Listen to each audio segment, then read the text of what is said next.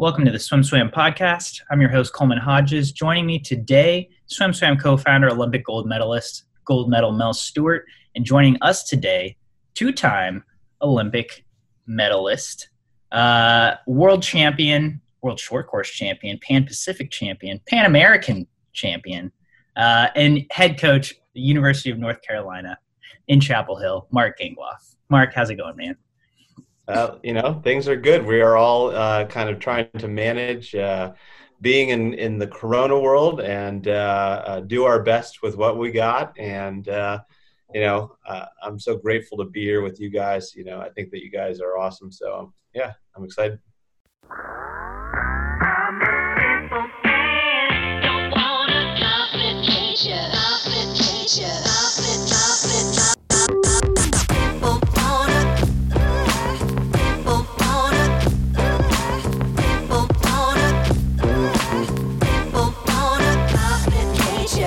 At the start of this, I told everybody that I was going to stay in the background just because I wanted to check in with Mark, because I love Mark. I love his wife. And you know what? Just hearing at the outset, it's like there's so many elite athletes who move into coaching, and if we're being honest, they're not the most successful. That doesn't always mean you're going to be a successful coach. And your trajectory has been pretty impressive, buddy. So you've got the elite background and all the Olympic medals, and you've ascended to the position that you have, justly so. And it's really cool to see. But it's that is sort of a weird thing. I don't know if you agree with my theory or my assessment of history and our former elites, but do you think that's the case? And if it is, what's made you different as a coach? That's a great question. And, I think that kind of as an athlete, you draw on a lot of different, or I should say as a coach now, I draw on a lot of different experiences I had as an athlete. And there is an elite component to my career, which is the international stuff. But I think where I'm at right now is I'm tapping so much into my collegiate experience with David Marsh. I'm tapping into what we learned on those teams and the culture that was created there. In many ways, I'm trying to recreate it here. I'm trying to tap into what we were doing at Missouri in terms of building up the program from that. And so I think that, and then also, now that I'm coaching a person like Michael Chadwick here, I'm tapping into my experiences as an international. So I think that you just have to kind of pick and choose from which bucket that you're able to speak to. And working with an 18-year-old freshman is different than working with a 25-year-old professional. And, as a coach, you have to be adaptable and switch your hat at the appropriate moment. So we just had Kim Bracken on. We've talked to David Marsh several times. We've talked to Durden before, and Kim didn't have time to get into, some really nitty gritty war stories from Auburn. But, that's one of the greatest. You were part of one of the greatest college swimming dynasties in history. And I grew up, I came up in swimming, hearing about those stories and hearing about those legendary teams. And I would like to hear a few of your memories. What made those teams so special? What was some of the magic or the secret sauce that you're applying to your UNC team now? Sure. Well, I think some of the things that really made it unique was that everybody was all in. There was no wavering on whether or not you wanted to be there. And some of that was kind of teased out through tough, hard workouts. The circuit that we used to do at Auburn was pretty legendary. I can remember spending 3 hours in the weight room and being physically active the entire time. And it was a super intense experience. But ultimately what the circuit did wasn't about the work as much as it was about bringing us together. And so even though I'm not implementing that type of workout, what I'm attempting to do is trying to bring people together for a common aim or a common goal. And I think that's what makes collegiate experience or collegiate athletics so great is you're very easily able to get into that team mentality because everybody's got pride for their school. And people love Carolina. People love Auburn. People love Missouri. People love their school. And what I like about being here is that people are, they call it the Carolina Fever. So people are passionate about this place. Now what I'm trying to do as a coach here is just to further help develop the team to become even more elite than it currently is. So how can we understand how we need to come together better at a championship competition? How can we set our goals a little bit higher? What does that mean for your performance in practice? What does that mean for how you even enter into the season? How well prepared are you for the first couple of weeks of practice?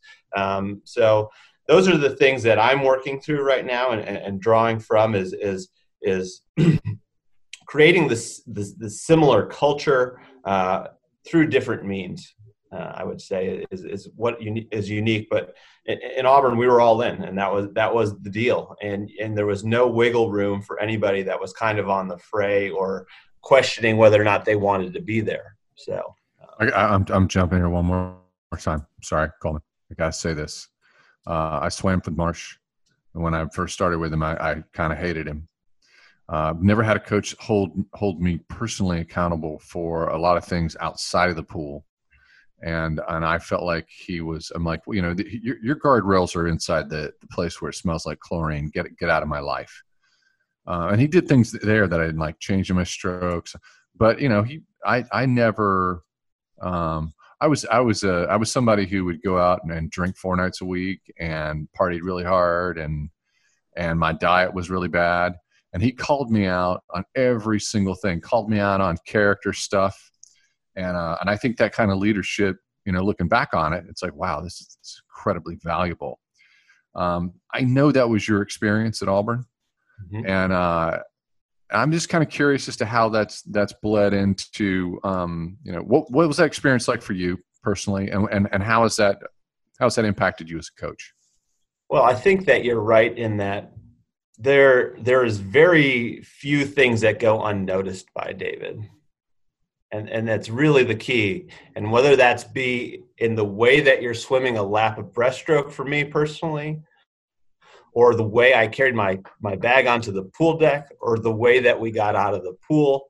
We used to get in, we had to get back in if we put our knee on the deck or didn't get on, hands and feet, or the only thing that can touch the deck.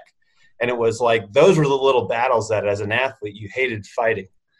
But, in retrospect, it was genius. It was the things that you needed to do because you paid attention to every single thing that you're doing. You couldn't take the elevator unless you were on taper. You had to take the stairs. If you had to take, like all these things I can remember. And so I think that I do believe now as a coach, I have an eye for detail. I kind of teach through progression similar to David does. And I don't try and overcomplicate a stroke, or I try and really, focus singularly on one component of the stroke as I'm teaching. I am trying to implement some similar things from a team dynamic that he did as well. But I think that the biggest thing is you have to be mindful of what you're doing all the time and how it does matter. Every little thing does matter. And if you want to be elite, you'll pay attention to those things and you'll change whatever you need to in order to be successful. So you mentioned the circuit earlier. And I didn't know that was a thing at Auburn. I've heard of it. I've heard of Durden doing it at Cal. I think it's like the first 6 weeks of the season, every Saturday. It's like you said, it's this excruciating dryland circuit, and it's not really about what you're doing. It's about bonding with the team and kind of getting everyone to buy into what you're doing. Would you mind going into a little more detail about how Marsh introduced, or how you were introduced to the circuit at Auburn and what it looked like? Again, I think it's like the first 6 weeks at Cal. What was it for you guys? Sure. So, kind of another way David, is kind of a genius is in the way that he runs the program. And he kind of gave all of the dry land, all of the weightlifting, and all of the circuit to Brian Karkoska. His name was PK, and he was our strength coach. And he was as strong of a coach as any of the other coaches on staff. Like we trusted him with everything. And, he's a really good friend of mine now, but he would take it and he would create an environment that was so challenging. And he was a former football player. So he brought a football component to it and applied it to swimmers. So that was a ton of, at the time, it was really, really hard. But now I look back on it, I have really fond memories of actually going through those. And because it was a bonding, growing moment for the individuals that actually survived it. But in terms of the circuit itself, it was about the first six or so weeks of the season. We did it on Tuesday mornings and Saturday mornings.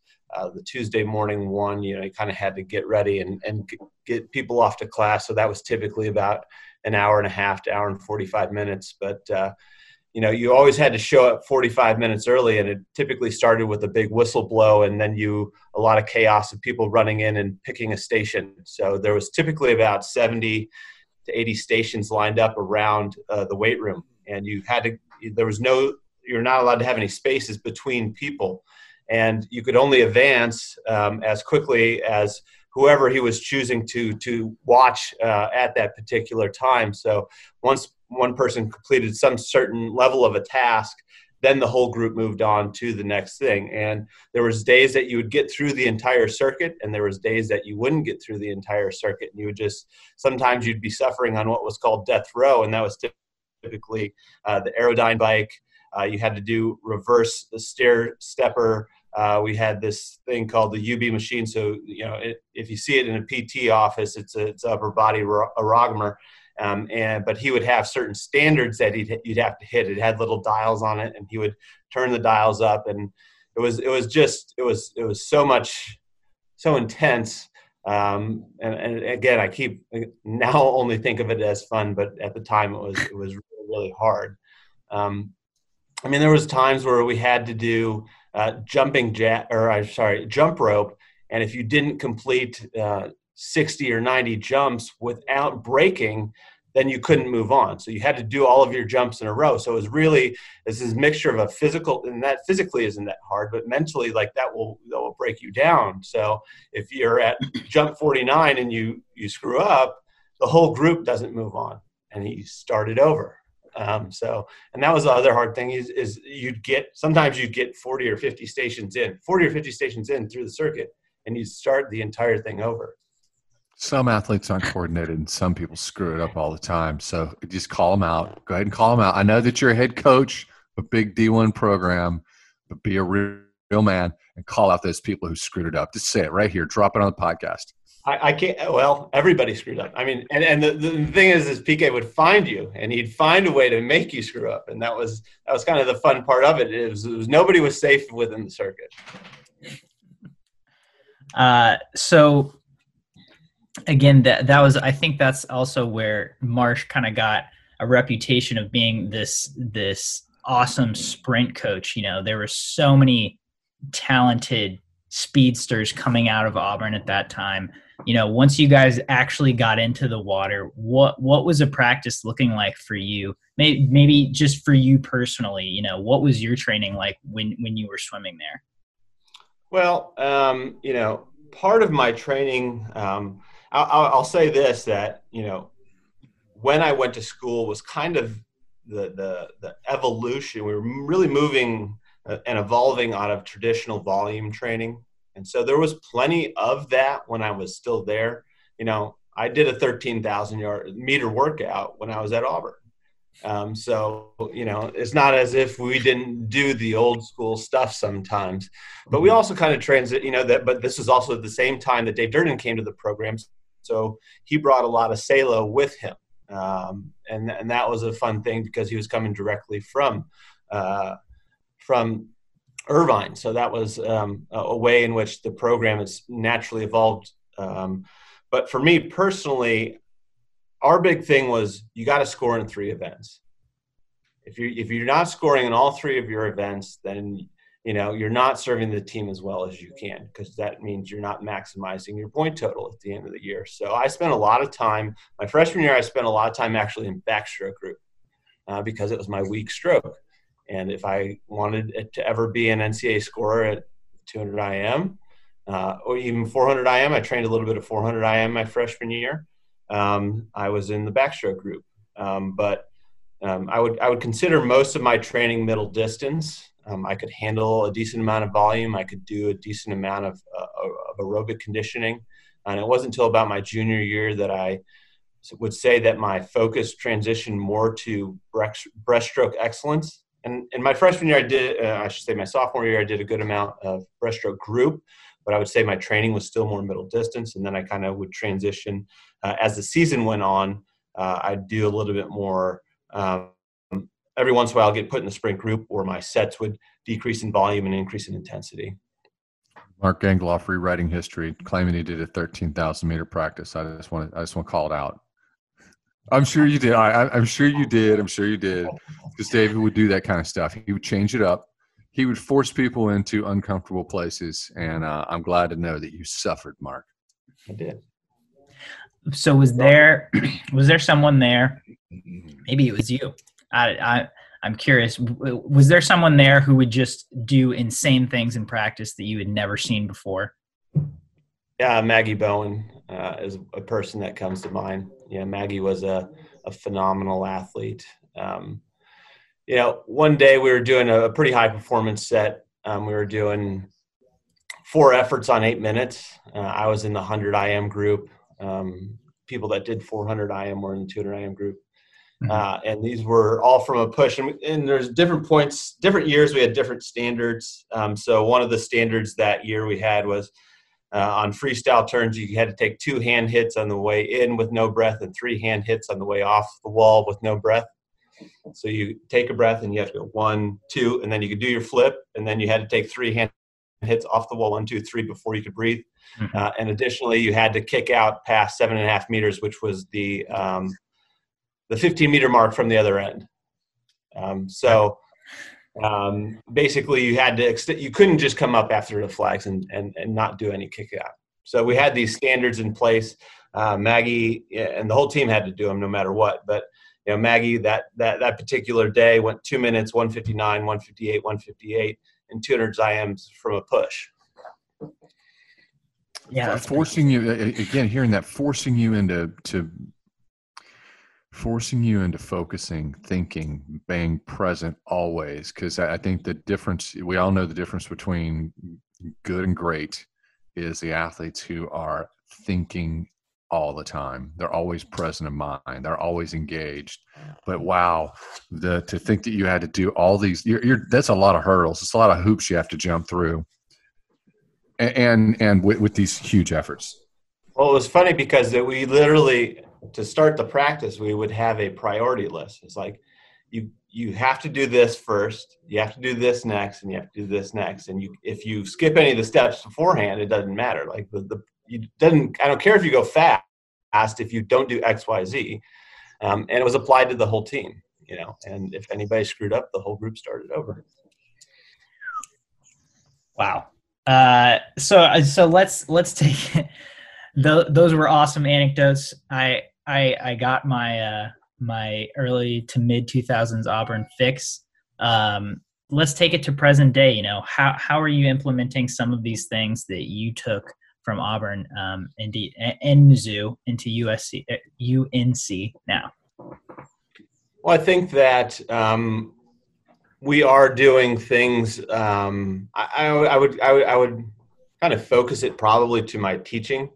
And teaching of the strokes and teaching of the turns of what David taught us all, and kind of adding my own twist and own kind of flavor to it in the way that I see it and felt it as an athlete. I think that's something that I try to speak to, and I probably can speak to better than most coaches, is what something feels like in the water. So I'm always trying to make that manipulation with the athletes, like, here's where you need to feel the most pressure, or like understand the front part of your catch, even though you're setting it, you're not going to feel real strong out there, and that's okay, but you still need to do it in order to get to a power position underneath your body. So I think that I'm able to speak to that, but I think that breaking stuff down very small is something that I implement a lot.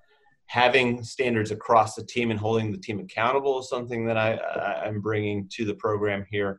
And just understanding that when everybody eventually gets to the point where they're all in, that's when the fun stuff really happens.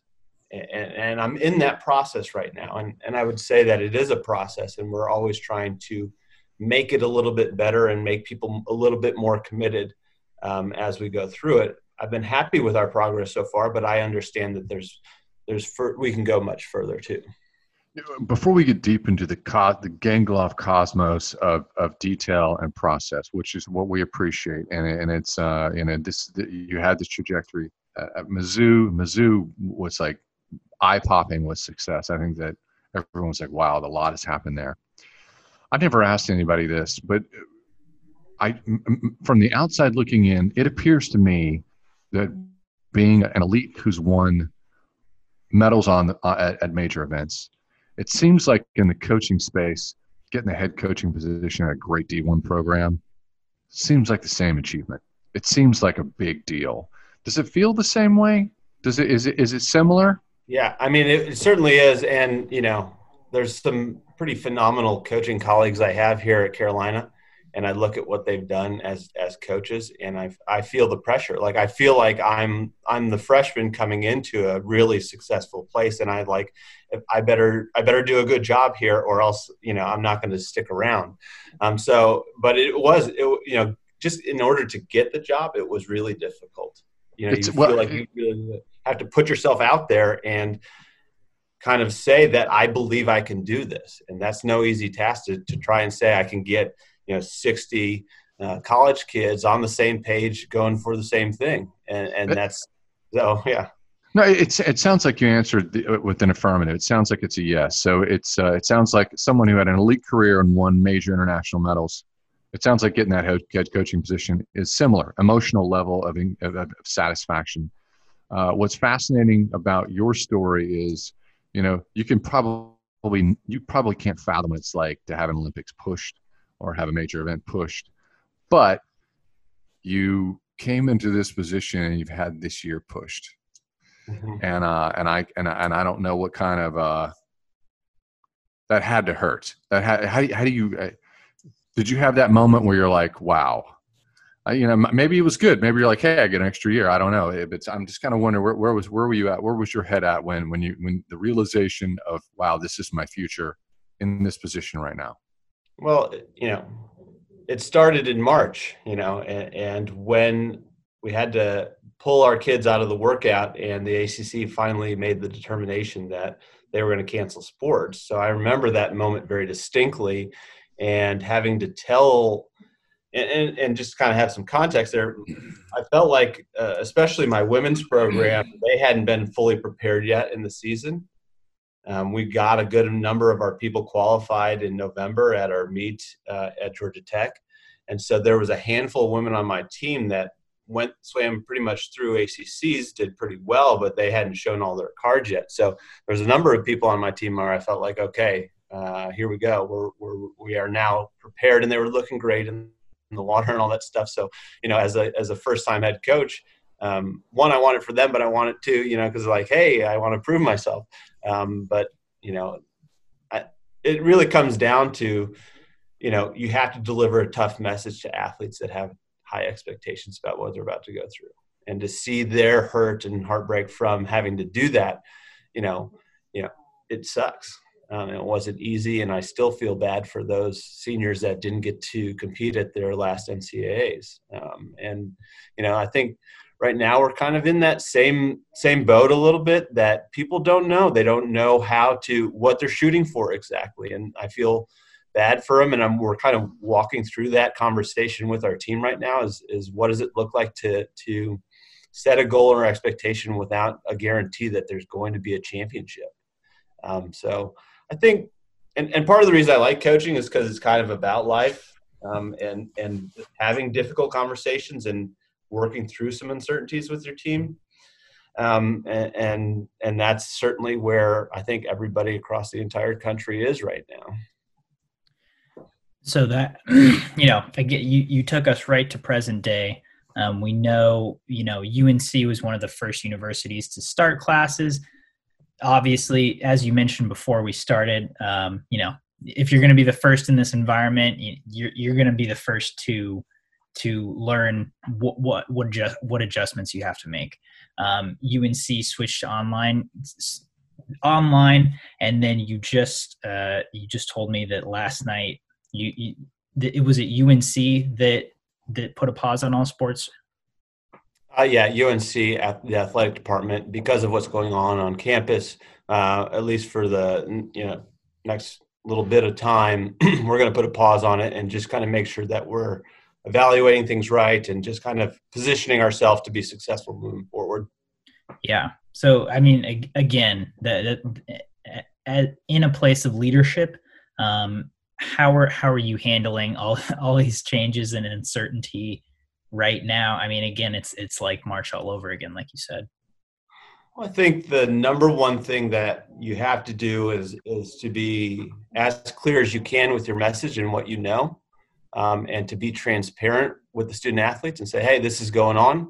It doesn't mean I know all the answers. It doesn't mean I know where we're leading. This is what I know in this moment. And then being in communication with everybody as frequently as possible as you're getting updates about the situation. And that's what I remember distinctly about March last year. Is like I was calling on the phone more than I ever had been in my life. And I was writing messages in our team group me a lot and just kind of giving the updates as you're getting them. So I think real-time communication from a leadership perspective is something that I had never done before.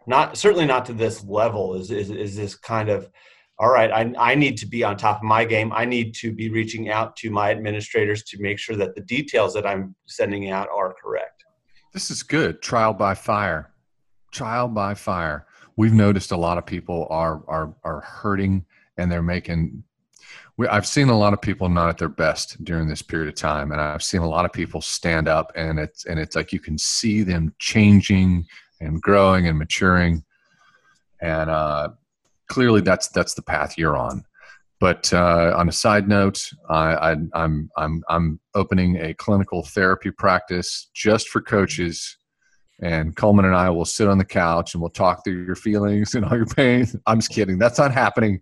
I think we're kind of doing that now a little bit, but it is I think the beauty of our sport is that everybody has so much compassion and mirroring for what you're going through. So when you say it, it's like, whoa, your heart is sinking and it's tough.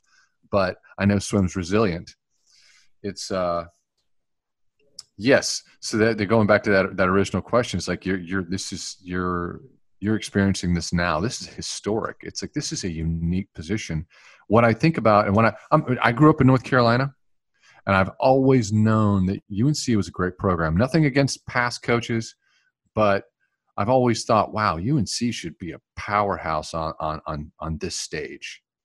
But I've never been bullish about UNC's future until you got this position, buddy. And I'd kind of like to hear your feelings, because you have to be thinking about the future to keep your head together. Mm-hmm. Well, I mean, I think that you've hit on something that I believe is true, in that UNC has a ton to offer. And I think that from an academic standpoint, and some people in the comments section like to write about how, we've had our ups and downs, but if you're coming to UNC, you're coming here for the education.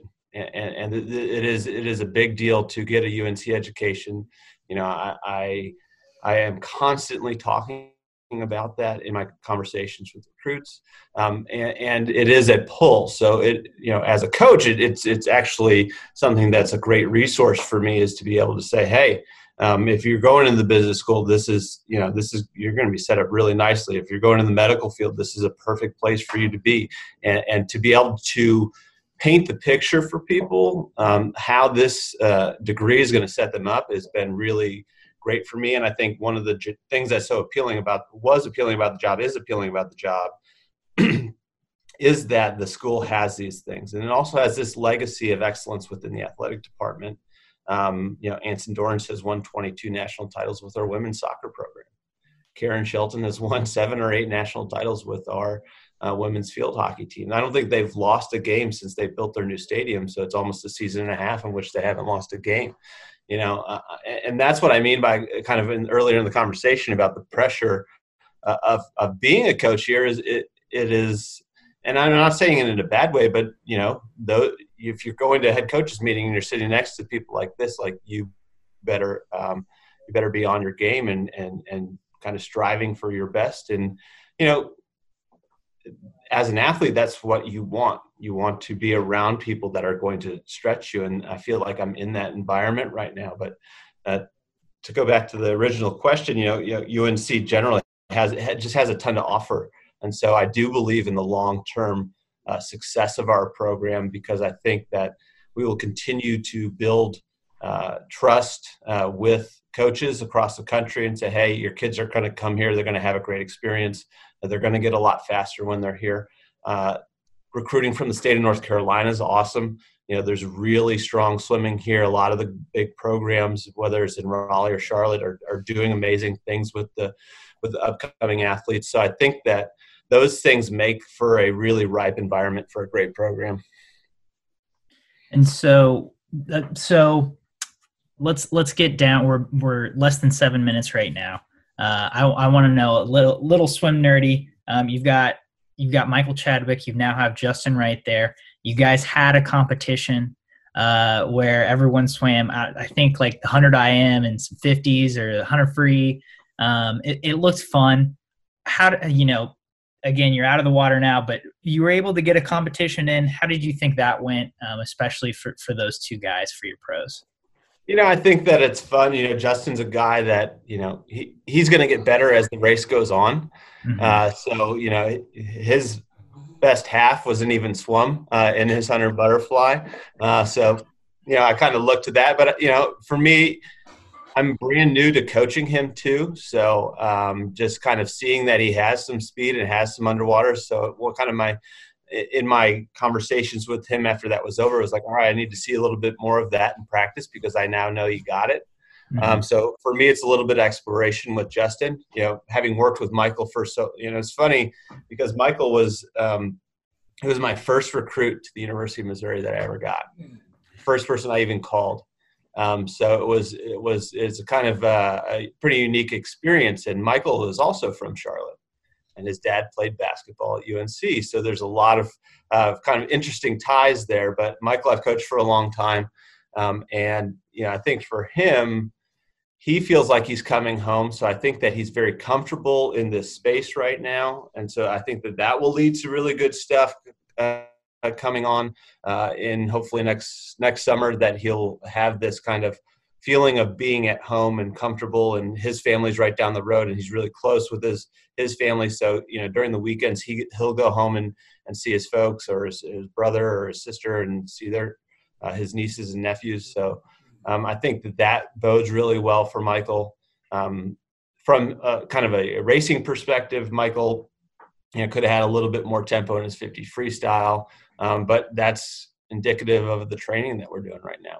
We haven't hit a bunch of speed work, so I don't expect him to be super sharp at the moment. So I think, again, kind of, and we're dealing with, we're just kind of getting back into the university pool too. So we were training kind of at an outdoor pool before, we're making do with what we had, and now we're really starting to reintegrate into what I think will continue to lead to more higher performance practices probably. I think that we will get into more specific types of training, away from the general, away from getting in shape. We can do more fun stuff like that. So it was really to knock the cobwebs off, and I think we did that. Mel, you got any parting thoughts for Mark? I love North Carolina.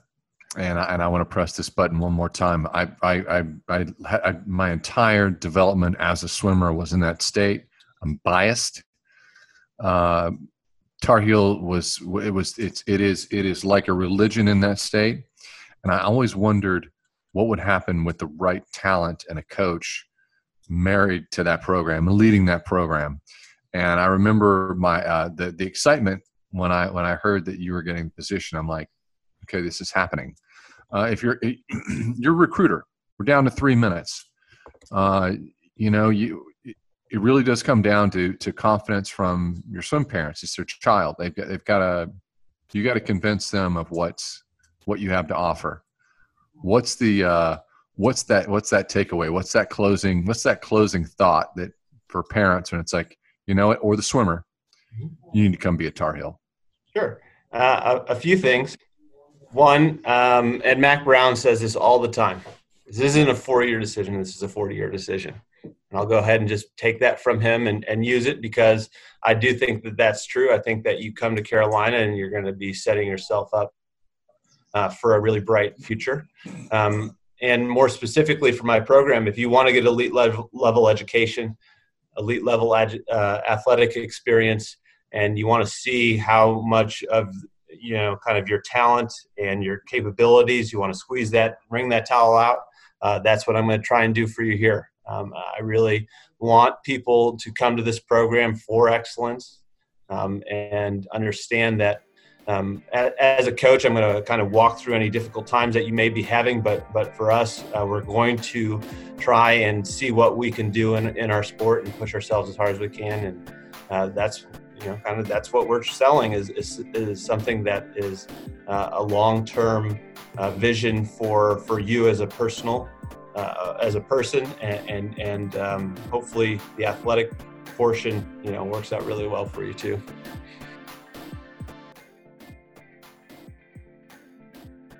You've been listening to the SwimSwam podcast. Stay tuned for new episodes every week. You can take SwimSwam podcast on the go by subscribing on your favorite podcast platform. Look for links in the description below, and be sure to subscribe to our YouTube channel for more videos as well.